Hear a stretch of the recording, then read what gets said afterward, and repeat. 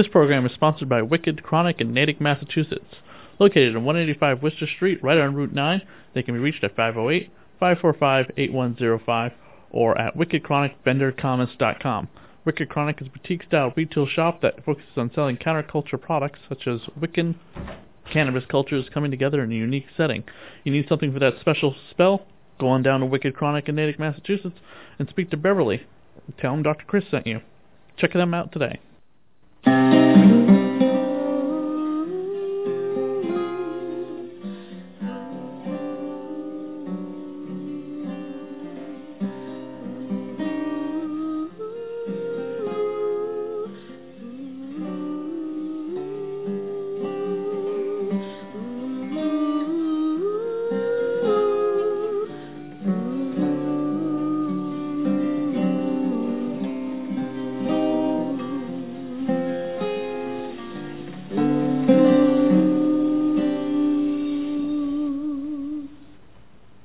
Welcome back to the Dead TV podcast dedicated to all the canceled TV series in the science fiction, fantasy, and horror genre. I'm your host, Dr. Chris. And I'm Mistress Zeneca. And tonight we are covering Witchblade, episodes 3 and 4. And Mistress Zeneca has the episode synopsis for us for the first of the two episodes. Yes. So, Witchblade, Season 1, Episode 3, Conundrum, originally aired June 19th, 2001. Sara and Jake investigate when skeletal remains are found carefully posed in a downtown park. Using missing persons reports, they determine that the remains are those of Gina Maris, a model employed by Dominique Boucher. Slowly, Sara begins to realize that the woman's death and Boucher are somehow related to the Witchblade. She is shocked when she interviews Karen Bronte, Gina's roommate, only to find a photo of a woman and a young child whom Karen claims is her mother and grandmother. The grandmother could be Sara's identical twin. Irons informed Sara that Dominique Boucher was a one-time processor of the Witchblade, one-time possessor of the Witchblade, and she may want it back, and that Karen may be the next bloodline inheritor. The processor of the Witchblade, that was funny. I thought there was an R there. The possessor of the Witchblade, yeah. So you can't. So we learned we learned in this episode that you cannot just possess the Witchblade. Yes, it will just totally wreck your body. Right. And then when you die, it restores you to your youthful beautiness. But we'll get there in the second episode. That was really weird. So we start with a photo shoot with a mechanical snake, because Dominique has a thing for snakes. I'm sure there's a metaphor for the penis here somewhere, but I digress. Well, you know, in this episode, there's a lot of snake references. There's Medusa references. There's Adam and Eve references. Like, there's all sorts of references regarding snakes. And this mechanical black cobra that the model basically, with a joystick, the operator strangles the model in a sense. She is desperate to get away from the snake just so that they could get the right shot. Basically abusing the model was there. But this snake, I thought this snake was really freaking cool. It had a tongue that stuck out. The jaws opened on this mechanical snake. It was really cool. But it ends up being a weapon later in the episode. The actress who plays Dominique is played by Layla Robbins, and she was recently on the blacklist for a number of episodes in 2019 as Katerina Rostova. I have not caught up on the blacklist to know who that character is. The blacklist has got some really bad writing sometimes that just completely took me out of it, as much as I like the main actor who's in it. James Spader, sorry. Yeah, great show, but really badly written sometimes, that the characters are constantly turning around. Anyway, so then we have our hook man digging up a body while the photo shoot is going on, and Ian calls Sara to say, hey, a body's been dug up, go find it. Because Ian can't help not be creepy and standing around doing stuff that is creepy all the freaking time. Oh my god, he is so creepy. Who is the hook man in this episode? What was his name? The hook man is John Sandsman. Okay. No IMDb photo for Will Cornell for this episode, but he's still acting today. He was just recently in Scary Stories to Tell in the Dark, actually. Oh. Yeah, and we've got a few models too in this episode. Are they real models? Or are they models for? The characters were models. Oh, okay, yeah. One of them is Malin Akerman. Actually, is the who plays Karen. Do you know who that is? She was in Watchmen. Yeah, she was in too. Yeah, and the Final Girls in 27 Dresses. She's a Dollhouse. She's on Billions. She's been on Billions for 37 episodes. She was in. She's been in a bunch of stuff, but yeah, she was Silk Spectre in Watchmen. Yeah, great actress. So in this episode, everything makes it seem that this body that's found in the park, even though the bones are clean, was there because it was eaten by a snake. You know, there's a lot of chemicals that goes on in order to create the idea that this body was eaten by a snake, and it wasn't. Yeah, and a snake is not going to shit out a snake is not going to shit out a skeleton, though. I mean, there's skeletal parts. You know, if you picked apart the feces of a snake, you'll find skeleton pieces, but not a whole skeleton, though. No, and certainly not posed and with hair and a tongue ring. You know, there's just lots of this murder that is just a little ridiculous. Is this supposed to be? Is the skeleton supposed to be a metaphor for how skeleton thin models are supposed to be? Oh, I wish it was that thinly veiled. Okay, yeah, that was a pretty bad joke. And no offense to any model friends I happen to know. I'm just saying that this is the way the episode definitely portrays that. Model, skeleton. I'm not the writer of the episode, folks. Sarah sees the little girl in the alley eating an orange. Is this the same little girl she sees in the photograph?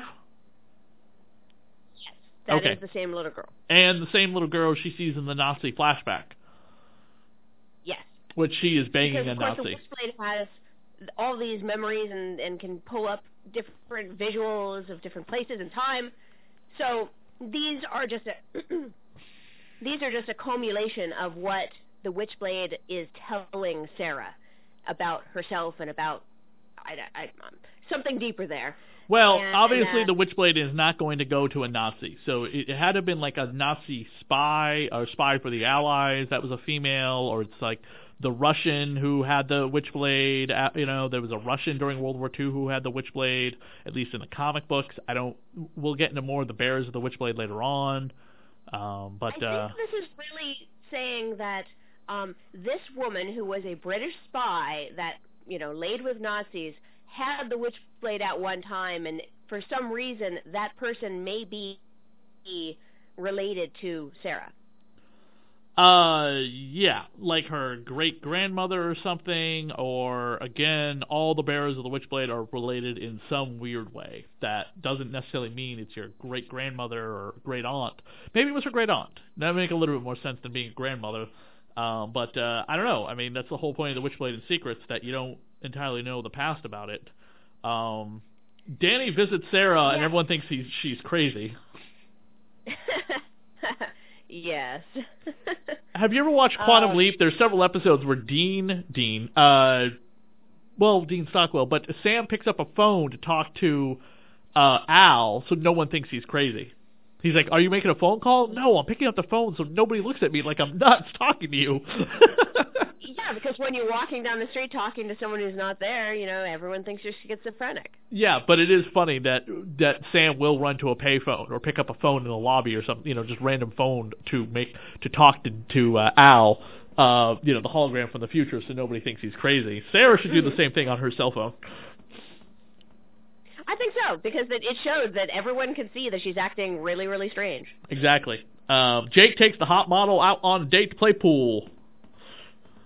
And she is super flirty with him. Oh, she wants to totally bang his brains out, and she even makes a point saying that, I think I lost my touch just before Jake gets clonked in the back of the head by the hook man, and then later on she gets kidnapped. Yeah. The hookman is there just playing pool, I assume, watching over Jake and Karen. Waiting for his opportunity to steal Karen away. Sara gets a vision of a conversation, or not a vision, has a flashback to a conversation she has with Joe and decides to go through her father's old belongings and comes across a bullet with a black bull on it. And that part has not been explained yet. And unless you watched ahead of time, it's not going to be explained for quite some time. I did not watch ahead. I'm doing this legit. You cannot watch ahead with this show if you're watching it episode by episode, because something happens that is very hard to explain that entirely affects season 2 that I don't want to give away, but it's very cool. But at the time I watched it, I was like, what the hell does that even mean now? It's kind of like one of those 5 years later things. Not saying there's a time jump, but there's just, God, it really, when you had to wait a whole year between seasons, like you do with most shows, still even today with our unlimited streaming services everywhere, you got to wait almost a year now. Compared to network television, you only had to wait from May till October, September for a new season. Nowadays, with streaming services and shows, episodes costing millions of dollars, you got to wait a year, Yeah. They got to find the money in that budget to warrant the next season, and thankfully it happens with shows like Stranger Things and stuff, but the fact that we're waiting longer between seasons tells you about content being created nowadays on streaming services is much more expensive than it is on network television. Think about Stranger Things. Definitely. Think about how long we've waited now for Stranger Things. When was the last season? That was season 3, and that was July. July. And there is no announcement date yet for season 4, other than that it is coming, and they have just started filming. I thought it was scheduled in the fall. Right. What's the date? They haven't announced the date. So exactly. They said sometime in the fall. But still, then okay. So that was season 3 was in July. The fall means most likely October. That's over a year between seasons. Yeah. Yeah. Whereas like The Flash, Supergirl, Supernatural, whatever shows on network TV, we're only waiting from May to October or September. Oh. Yeah, that's what I'm trying to say. We're waiting a lot longer for our content. I'm hoping it's just waiting for good stuff. So Sara discovers something, and the model wants to. Okay, I already said that the model wanted to bang Jake. Okay, that's where her line comes in. By the way, after just before, when she opens the door again for the kidnapper, she even says, "Oh my God, thank you, Jake. I thought I was losing my touch on seducing men." Yeah, and then she gets attacked. Vicky the Coroner mentions a certain television series which had just had a revival at this time, actually. And which one did she mention? Ripley's Believe It or Not. Yeah. Which is which was in a revival because it was on TNT, the same network, by the way, that was airing this show. I wonder if that was a planned crossover mention. I mean, I don't forget, one show is based in reality, the other one's fiction, so they wouldn't be doing a crossover like the way you think, like the way the Arrowverse just did. But again, both shows are on the same channel, so that's probably why one mentioned the other. I mean, like a nod, a nod to that show. Just like in The Walking Dead, season 1, Daryl rummages through some drugs, and it's the blue crystal meth, because also the station did Breaking Bad as well. So while they aren't in the same universe, it's just kind of a nod to the other show. The original Ripley's Ripley's was founded back in 1918 by Mr. Ripley, Robert Ripley.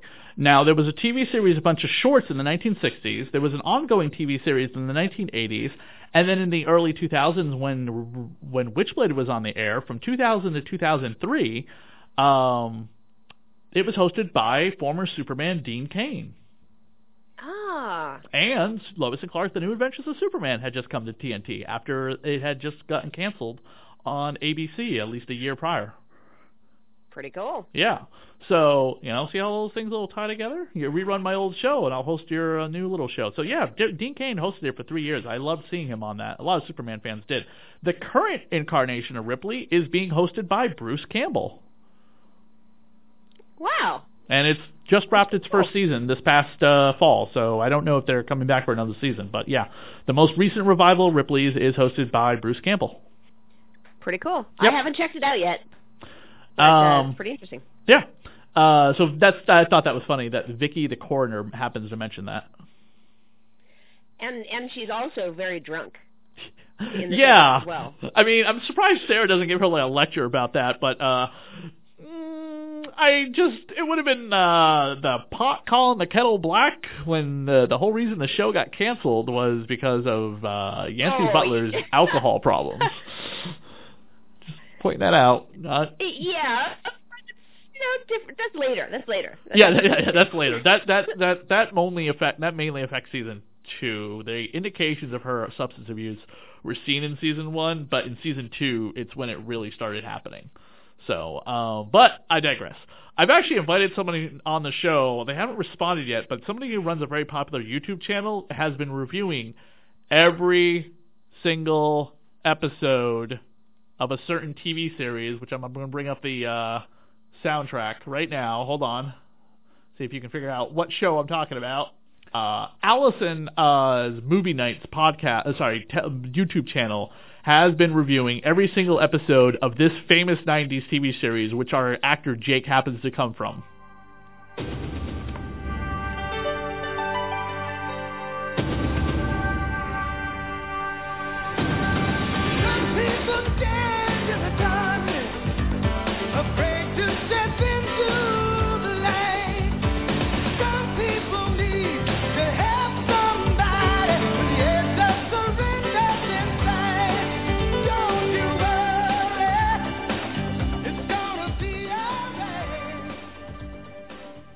And what heartthrob, busty, pecs and all TV series would that be? Is that Baywatch? Yes, he comes from Baywatch. He was on Baywatch for 5 years. Hence the joke about him being a former pro surfer turned New York City cop. Ah, so that's where that was from. Yes, and also look at him. Oh yeah, he's got the beach boy look. Yes, exactly. But this woman named Allison has been reviewing every single episode of Baywatch on her YouTube channel, and as well as Baywatch Nights, which was the David Hasselhoff detective show. Oh no. Yeah, it is hilarious how she picks the episodes apart. All episodes of Baywatch, by the way, can be found on Amazon Prime in HD. Oh man, I never watched Baywatch because it was a little too cheesy, so I can just imagine how she rips it open. Right. But I invited her to come on the podcast because she's been reviewing every episode, and this was basically what the actor went to after Baywatch. So Baywatch was still on at the time this show was airing too, by the way, because Baywatch ran for like 12 years or something like that. Yeah, it's very popular. Very popular in all the countries. Can't imagine why. I can tell you David Hasselhoff. I can tell you more than that. It was 2 reasons on the and they were attached to every woman on that show. Yes, the Pamela Anderson slow-mo running across the beach. Oh, not just Pamela Anderson, just every woman on that show. Of course. Yeah. I think Yancey Butler was on Baywatch for an episode. I think she had a guest lifeguard role. So, but I also get the feeling that Sarah is trying to set up Vicky with Jake. Yeah. What gives you that impression? She mentions her to Jake. She's the coroner through the whole show. She's in 16 episodes, so she's a recurring character. But I don't know. She just kind of points her out to Jake a bunch of times. Yeah, but it almost seemed to me that Jake was just not willing to kind of take the jump to ask her out. Because he's intimidated by strong women? Yes. Well, he said that he didn't want to date anyone at work. Yeah, right, but he totally wants to get into Sarah's pants. But Sarah actually says that she's gay. That's in the next episode. That's the next episode. Yeah. Next episode. But she's not. She only does that to test Jake. Okay, we're going to get there in a second with the massive amount of gay, not even subtext, just gay, in the next episode. So Sara confronts Dominique, who's got the girl in her stripped down to her tank top and panties, by the way, very sexy, in a pool of snakes. This is, I think this is a typical Saturday night for Mistress Zeneca. Well, my snake isn't that big. My snake is only 4 feet long. The snake that's shown in the show is probably about 12 feet. Oh, my God. Is he really that big? Oh, wait. Sorry. Oh. Wow. So Mistress Zeneca is talking about her pet snake and not her fiance's snake. Okay, so for a minute there I thought, okay, did Medusa wear the Witchblade at one point? Or why is she seeing Medusa? I don't get it. Because she has an obsession with snakes? You know, there was so much kind of conglomerated into these 2 episodes, because these 2 episodes represent, you know, a character arc. So they're very good to pair together. But all of the snake references, the picture of Kenneth Irons and Dominique in some sort of African country, and she's holding a black, python or whatnot. There's all these references that doesn't really give us any meaning behind them, other than she just really loves snakes. Yeah, but why also it's known as Medusa, the I have no idea. Yeah, that doesn't make any sense. And anyone who should be a snake in the grass, it's definitely going to be Kenneth Irons, because he's the Lex Luthor of the show. It seems as though Kenneth Irons is only interested in women who can bear the Witchblade. You can't bear the Witchblade, you're getting dropped to the curb. I don't know which is worse, either banging them and leaving them in the morning, or you're not powerful enough to wear the mystical gauntlet that can only be worn by a woman, so I want nothing to do with you anymore because I can't control you. That's basically what we're getting here, because he was with Dominique. She can't bear the Witchblade. She got obsessed with the Witchblade. It doesn't want her, because we learn you can't wear the Witchblade. Not any woman can wear the Witchblade. And it certainly doesn't like posers. Yeah, Kenneth dumps her, and that's why he's now obsessed with Sara, because Dominique was the last person to wear the Witchblade. Question, though. How does the Witchblade get from Dominique to being in that museum in the pilot movie, the made-for-TV movie? I can only assume that because there was some sort of prediction that the Witchblade would find its owner on that day, that he purposefully took it from Dominique and has had it for a while, basically withdrawing it from her so that she would be under his control, and then put it into the museum so that it could be found.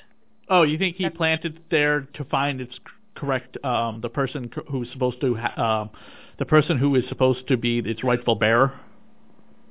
Yes, because I only say that because Ian Nottingham pretty much led her there. Right. Okay, now I remember that. Yeah, so he could be the owner of it because he's so rich. Okay, that's interesting. My only other thought is that he didn't know where the Witchblade went, because the Witchblade is its own sentient being. The Witchblade has a mind of its own. It has a consciousness. Mm-hmm. And it teleported itself there, because it does have the ability to teleport, which we kind of get some signs of on the show's very limited budget. So, yeah. Okay.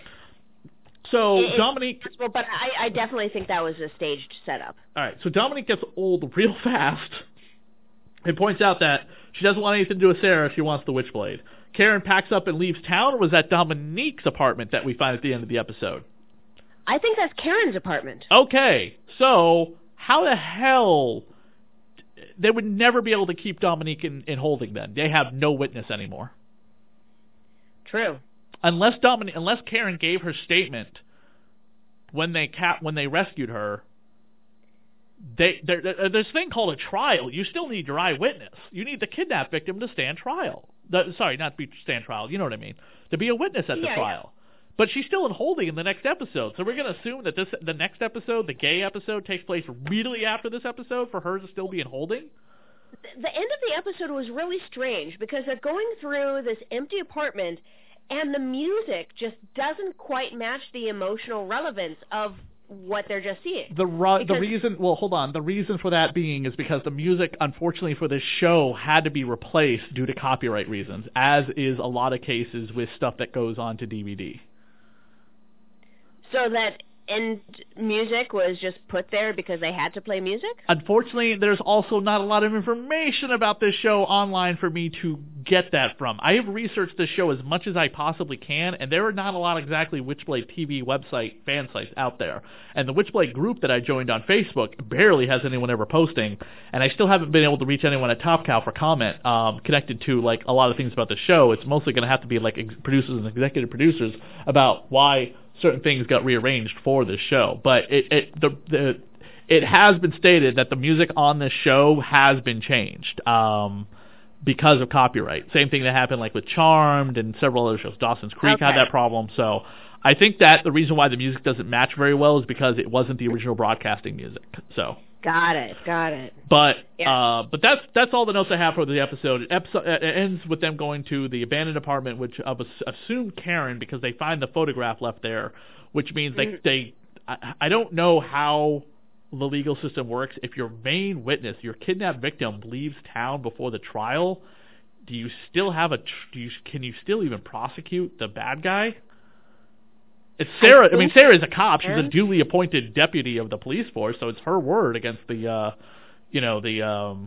accused. So, but there's no witness anymore.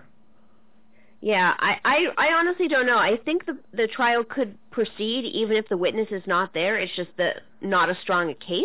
Okay. But I honestly don't know that. I've got one more note on this episode. Okay. Is that Ian says to Sarah, "Cherchez la femme," and cherchez la femme means look for the woman, in the literal translation, but it's kind of one of those terms that you use in France to just kind of be dismissive of someone.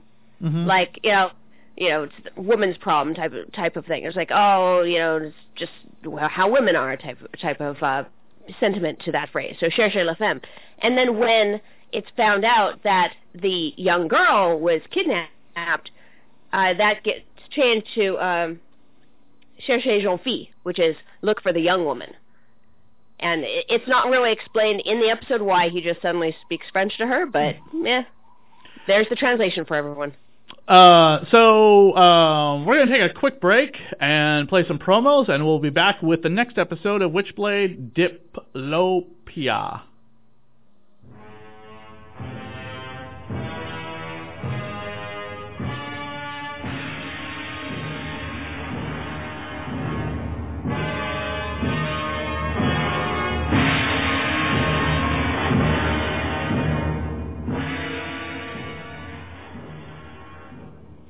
Boobs, Blood, and Badasses, the Hammer Horror Podcast, part of the Dorkening Network, with hosts Dr. Chris and Ro Lauren. Twice a month, we will talk about a Hammer horror film, only the horror movies of the Hammer catalog from the Britain studio from the 60s, 70s, and the 50s, 60s, and 70s. Join us as we not only discuss the film's plotline, but also factoids about the different actors, production crew, and behind-the-scenes facts, as well as going over any of the information that happens to be on the Blu-rays or DVDs from these fantastic films.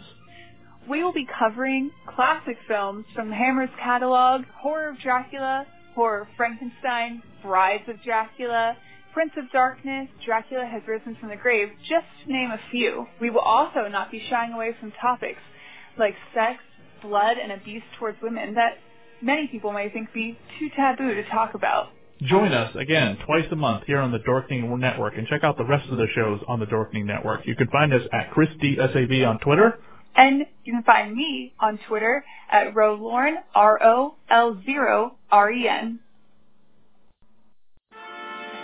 I am vengeance. I am the night. I am Batman! You need to take out the trash. I don't have time for that now. We have 2 podcasts I have to create a new promo for. What? Both JLU Cast and Supermates? Yes. JLU Cast, where you and I discussed the Justice League and Justice League Unlimited animated series from Bruce Timm and Company. And Supermates, our original show where we talk about all sorts of geeky stuff, including our annual House of Frankenstein series on classic horror films. Yeah. That's it. But how do we combine this into one promo? I have no idea, but it sounds like we're doing our original Supermates promo all over again. I kind of think we are, but hey, other folks kind of aped it, so it must have worked. Well, why don't you get to work taking out the trash and I'll finish up. Great. So join us, Cindy And Chris on JLU Cast and Supermates, both proudly part of the Fire and Water Podcast Network, found at fireandwaterpodcast.com and on iTunes.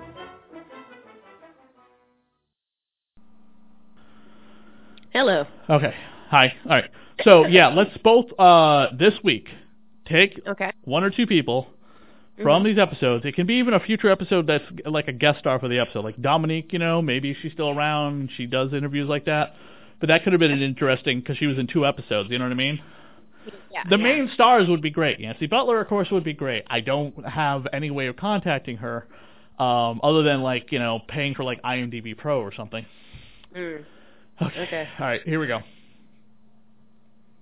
And we're back with the second episode of these 2 episodes we're covering for Witchblade. And Mr. Zeneca has the episode synopsis for us. Episode 4, Diplopia.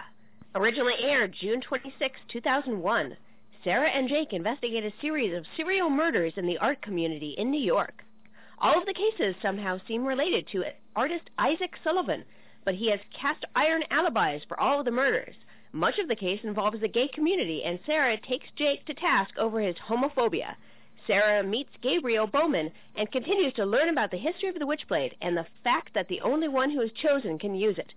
Kenneth Irons interferes with her attempts to gain more knowledge about her past.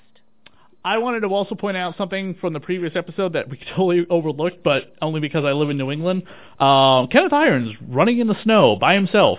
Kind of unusual to see, just not very businessman-like, just more casual kind of... You don't get a lot of joggers in your neighborhood? Not that are billionaires. Well... Not that I'm aware of billionaires. You think he'd have his own private gym or something like that, but he's just jogging in the snow in this suburban neighborhood at the end of the episode. And yes, Ian is driving. Ian Ian is driving behind him slowly, of course, because he gets out of the car immediately as soon as Sara approaches him. Like, "Oi! Don't you go after my boss." Ian in this episode, once again, man, I'm sorry, but if you've been reading the Witchblade comic books, does this act like the Ian Nottingham in any way, shape, or form that you have been reading? No, not at all. No. What is the Ian Nottingham in the comic books, Mr. Zeneca? Well, he's strong, he's a little bit mysterious, he likes her, but he's not, like, creepy like this. Oh, they totally bang, by the way, in the comics. They hook up. They have a serious relationship in the comic books. Okay, I haven't gotten that far. Okay, what issue are you on? I am reading through the first trade paperback. Okay, so still on the first several issues. By the way, if you go on Kickstarter right now, for anyone listening, you can go to Top Cow's Witchblade Volume 1 Kickstarter, and they are putting together an omnibus of the first 25 issues of Witchblade.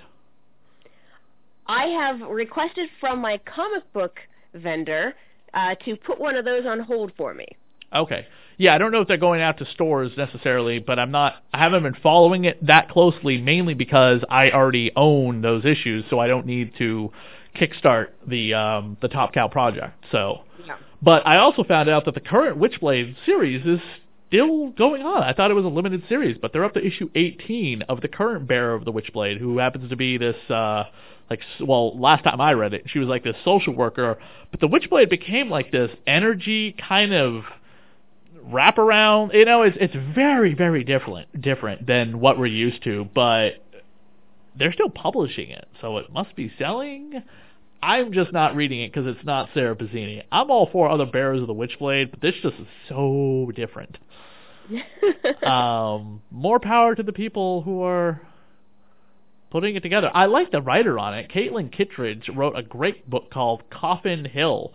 It's about a young girl who comes home to her family's estate and her disabled mother, who put her through hell with all sorts of witchcraft and other gothic weird shit, and she has to put together help solve like a murder investigation.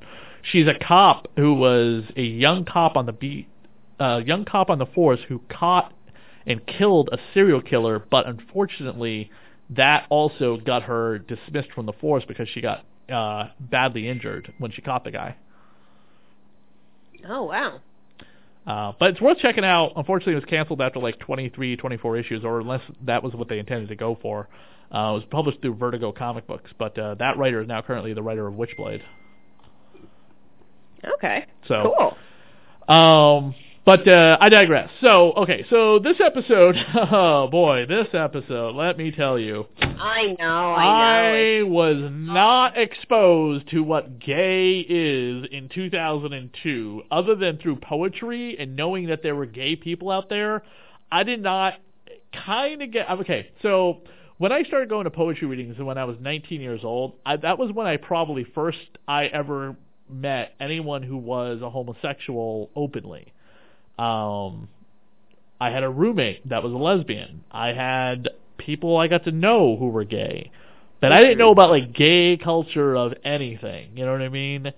This episode, opening up with the gay nightclub, the gay bondage, the gay jokes, and then the gay man getting killed, I was like, what the hell?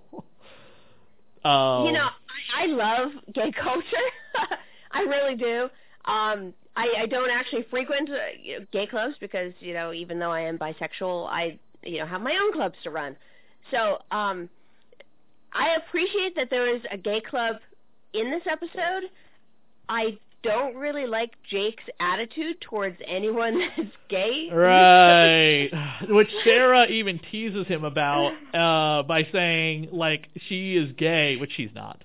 Sara Zini has never been written as being gay. Yes, there is a lot of amazingly sexy fan art out there with her and Tomb Raider Lara Croft and other women of the Witchblade, you know, effing each other with the Witchblade, morphing into a strap-on, and you can find it all on DeviantArt. But Sara Zini is a straight character. The character Danny, who was the second bearer of the Witchblade within the run of the Witchblade that you are reading right now, she is gay, and she eventually becomes like the Angelus, and Sara playing it up to Jake or whatever to get his homophobia out there is absolutely hilarious, but she is like insanely offended by his homophobia. Well, I'm insanely offended by his homophobia. I gotta admit, I think they were writing Jake as the every person into that episode, because let's face it, gay culture was not what it is today in that episode. Oh yeah, this is like, you know, nearly 20 years go by, so things have changed. But in this episode, Jake actually does manage to go to the gay bar, and he seems comfortable, like too comfortable for the situation, considering all of the stuff that he said in previous scenes. You know, he gets there, he's got an earring in his left ear, and he looks very comfortable at the gay club because he's there to support Sara, who is wearing a disguise that she didn't need to wear. Oh, She's that is the like worst disguise ever. Mustache that's just not her color, this wig, it's awful. Absolutely awful. It's so awful, but we'll get there in a second. I also want to point out, we've had gay subtext on this show. Ian and Kenneth Irons. Yes. Father-son, sure. Employee, sure. Probably banging each other, absolutely. Top and bottom, yes, of course. We also get to meet, finally, my favorite character of the show, which is our everyman character, because he's not a cop, and he's not a mystical bearer of some artifact, John Hensley, who plays Gabriel. He is awesome. He runs the website Talismaniac. So it's you know, he gives away talismans. Well, he doesn't give them away. He sells them. But he has all this knowledge about the Witchblade, and ends up wheeling and dealing for the Witchblade with a set of drums, a cursed set of drums. He runs this website, which let me see if I can look it up right now. Talismaniac. It is not. It's a forbidden website. What does forbidden mean, by the way? Oh. It means it's on a server that you can't access. Does that mean it's the dark web? No, it means that someone has a private server. Okay, I thought it was the dark web. Okay. Yeah, it's unfortunately there is no website. Hey, that means it's open. We should start Talismaniac. Isn't this the second show we've covered with cursed objects? Yes. Gee, what is the Witchblade? What is the Witchblade? What are those drums? What are the shrunken heads that Ian buys? It leaves. It leaves, yeah. He pays, in essence, $18,000 for a shrunken head that he never takes with him. But I'm not wrong. This is the second episode we've covered with cursed objects, and let's face it, Gabriel's little warehouse of antiques becomes one of the settings for the show till the very end. It's just like Curious Goods. Exactly. So look for Talismaniac's Curious Goods by Dr. Chris and Mistress Zeneca opening up in 2021. Don't sue us for copyright of the name. Okay, so Joan of Arc appears in Sarah's visions after she... Sarah has two left. Sarah asks if she's bi. Okay, yeah. So Sarah, says she's bi. No, she's asked if she's bi. She's a buyer. Get it? Didn't you get the joke there? That she's a bi. She's bisexual because that woman probably wanted to bang Sarah.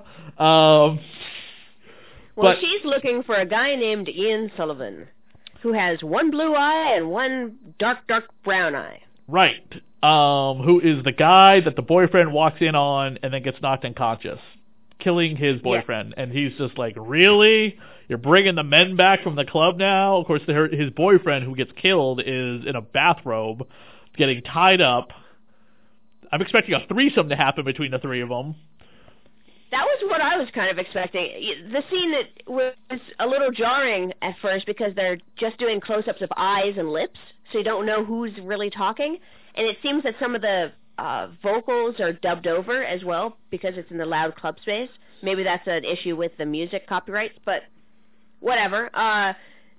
So Sarah's also told to use the internet. The internet in its infamy, which this is pretty much that what she does is 100% correct. Google wasn't in town; it wasn't around yet in 2002. But you could use search engines to look up information. Nowadays, everyone uses Google, but yeah, you could use the internet for its exact purposes in this episode. Yeah. And so she finds talismaniac.com. Right, but she also finds out information about Joan of Arc, who the Siege of Orleans was the battle that Joan of Arc led. In 1429. Yes.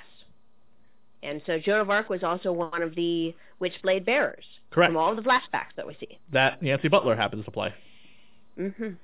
Our villain for the episode, played by Anthony Lemke, was currently on the TV series Dark Matter, which I believe was, is that the J.R.R. Martin sci-fi show?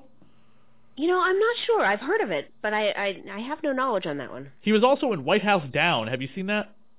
No. That's the one where Channing Tatum is the only security guard left alive to protect the President of the United States, played by Jamie Foxx in the White House. Oh, jeez. Yeah. It's a Roland Emmerich movie. Roland Emmerich is best known for Independence Day, Day After Tomorrow, stuff like that. Okay. Yeah. Recently did Midway. Oh, that's a good one. Yeah. So Sarah is insanely upset by Jake's homophobia. Jake is just not comfortable with investigating the gay club or calling the guy his lover. All joking aside, again, seeing gay culture on screen in this context, for anybody not exposed to it, I'm going to play devil's advocate here and say that I understand being uncomfortable seeing it. However, I don't think it's okay when you're out and out just hating it. I think if you've never been exposed to gay culture and you've grown up in a society where everyone is straight, mom and dad, man and a woman, but do not have an exposure to gay culture in any way, does not make you a racist or a homophobe or a sexist or whatever the term is. Being out and out Donald Trump about it, or Mike Pence, yeah, I'm getting political here, is not okay. Agreed. I think I do say that if there is a public display of affection between, a same-sex couple, even if you haven't been exposed to any sort of gay people, you just mind your own fucking business. Keep on walking. But do you find anything homophobic in what I said? Like, I have no problem going to a gay club. Like, okay, first of all, I wouldn't go to a gay club. I have no really interest to be at a gay club, not being bisexual or gay. Mm-hmm. But I have gone to clubs where it is a openly all-inclusive, event. You know what I mean? Yeah. And you like my events. Yeah, exactly. So, fetish events or gothic nightclubs, whatever. I've been around gay couples, and I'm like, okay, nothing. But I'm not going to go to a gay nightclub for no reason. You know what I mean? I've wingmaned somebody, but I did not engage. You know what I mean? I was the Ben Affleck in Chasing Amy. I was not hitting on a lesbian, but I was the like, oh, you're gay. She's like, yeah, you didn't get that? I'm like, well, I didn't hit on you, and so no, I didn't. You didn't. She's like, no, but I wanted you like as a friend to come with me so I could like hit on this girl, and I'm like, oh, okay.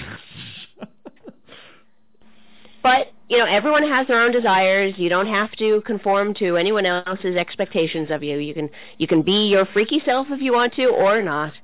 You can be a scoop of vanilla ice cream if you want to, Dr. Chris. Aha, excuse me. I just happen to like vanilla ice cream, but I am clearly not vanilla.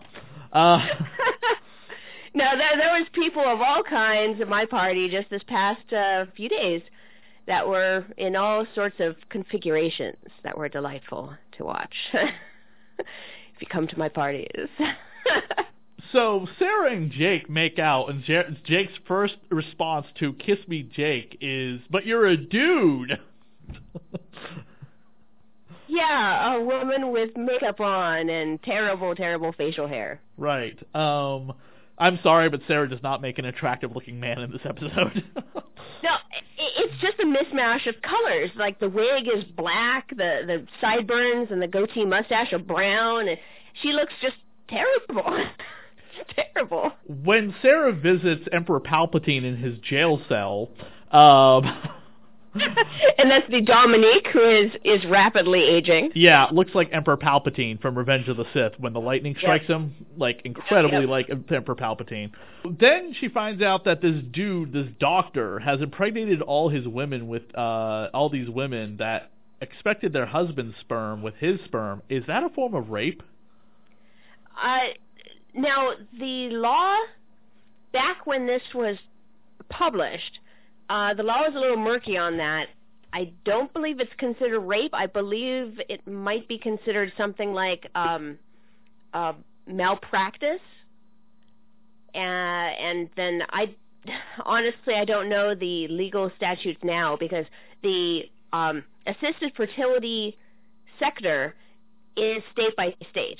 So the laws will govern it state by state, and I know that if a doctor were to attempt that is completely illegal and unethical. However, I like how you did that. That was only illegal 10 years ago. Jesus Christ! Something like that.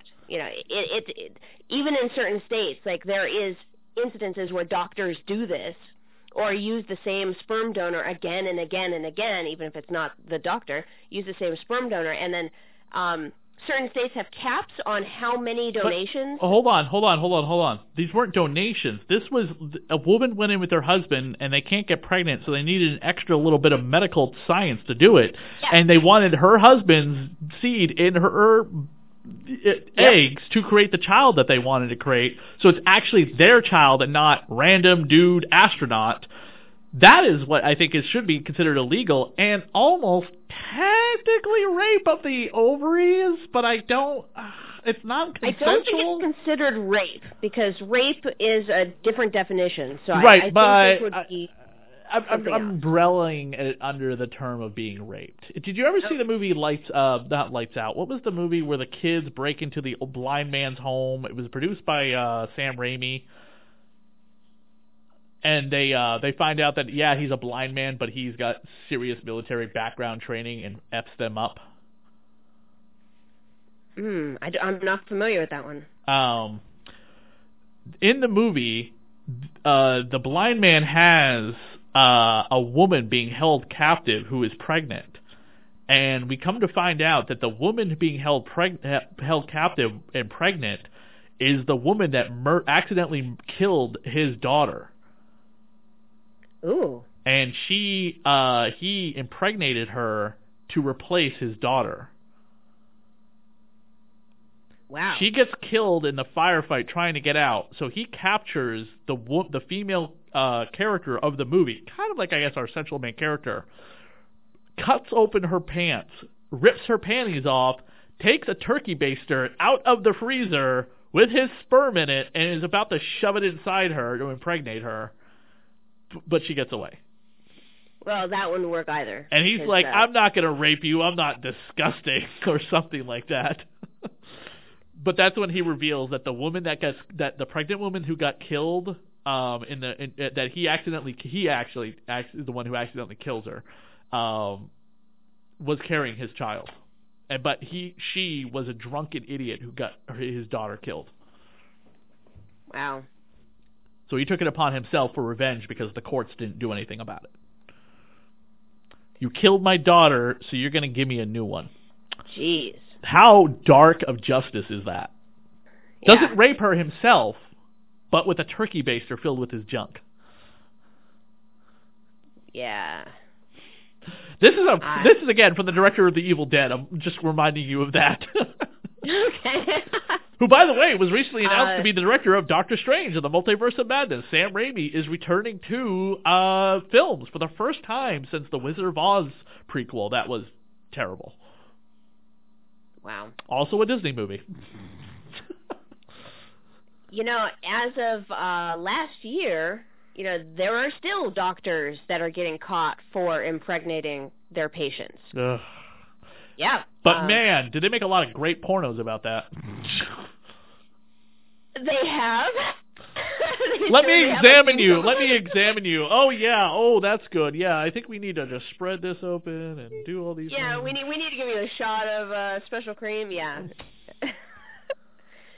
Doctors to this day, where they're finding DNA tests are recovering, that more children are related to the doctors. So Sara and Jake get captured by this guy, the mixed colored-eyed artist killer, but he's actually a triplet. And in fact, he's more than a triplet. We'll find out later on. And Sara kills all of them. Isn't she in trouble with IA already for using the Witchblade, which cannot be the metal of the Witchblade cannot be identified on the periodic tables as any known element of metal on Earth, and she just killed 3 people with it? Yeah. By the way, this IA investigation does not go away. It's coming back up soon. So, having this mysterious weapon that, you can see all the other weapons around and none of them were used, all these saws and blades and whatnot, but yet the Witchblade is the one that's actually committing the killing slice. There's evidence everywhere. The Witchblade doesn't clean up its own evidence. This is going to come back to bite her in the ass. Unless Ian Nottingham happens to be working around the corner and is just like, no, don't worry about it. I'll burn the bodies for you. Oh, man.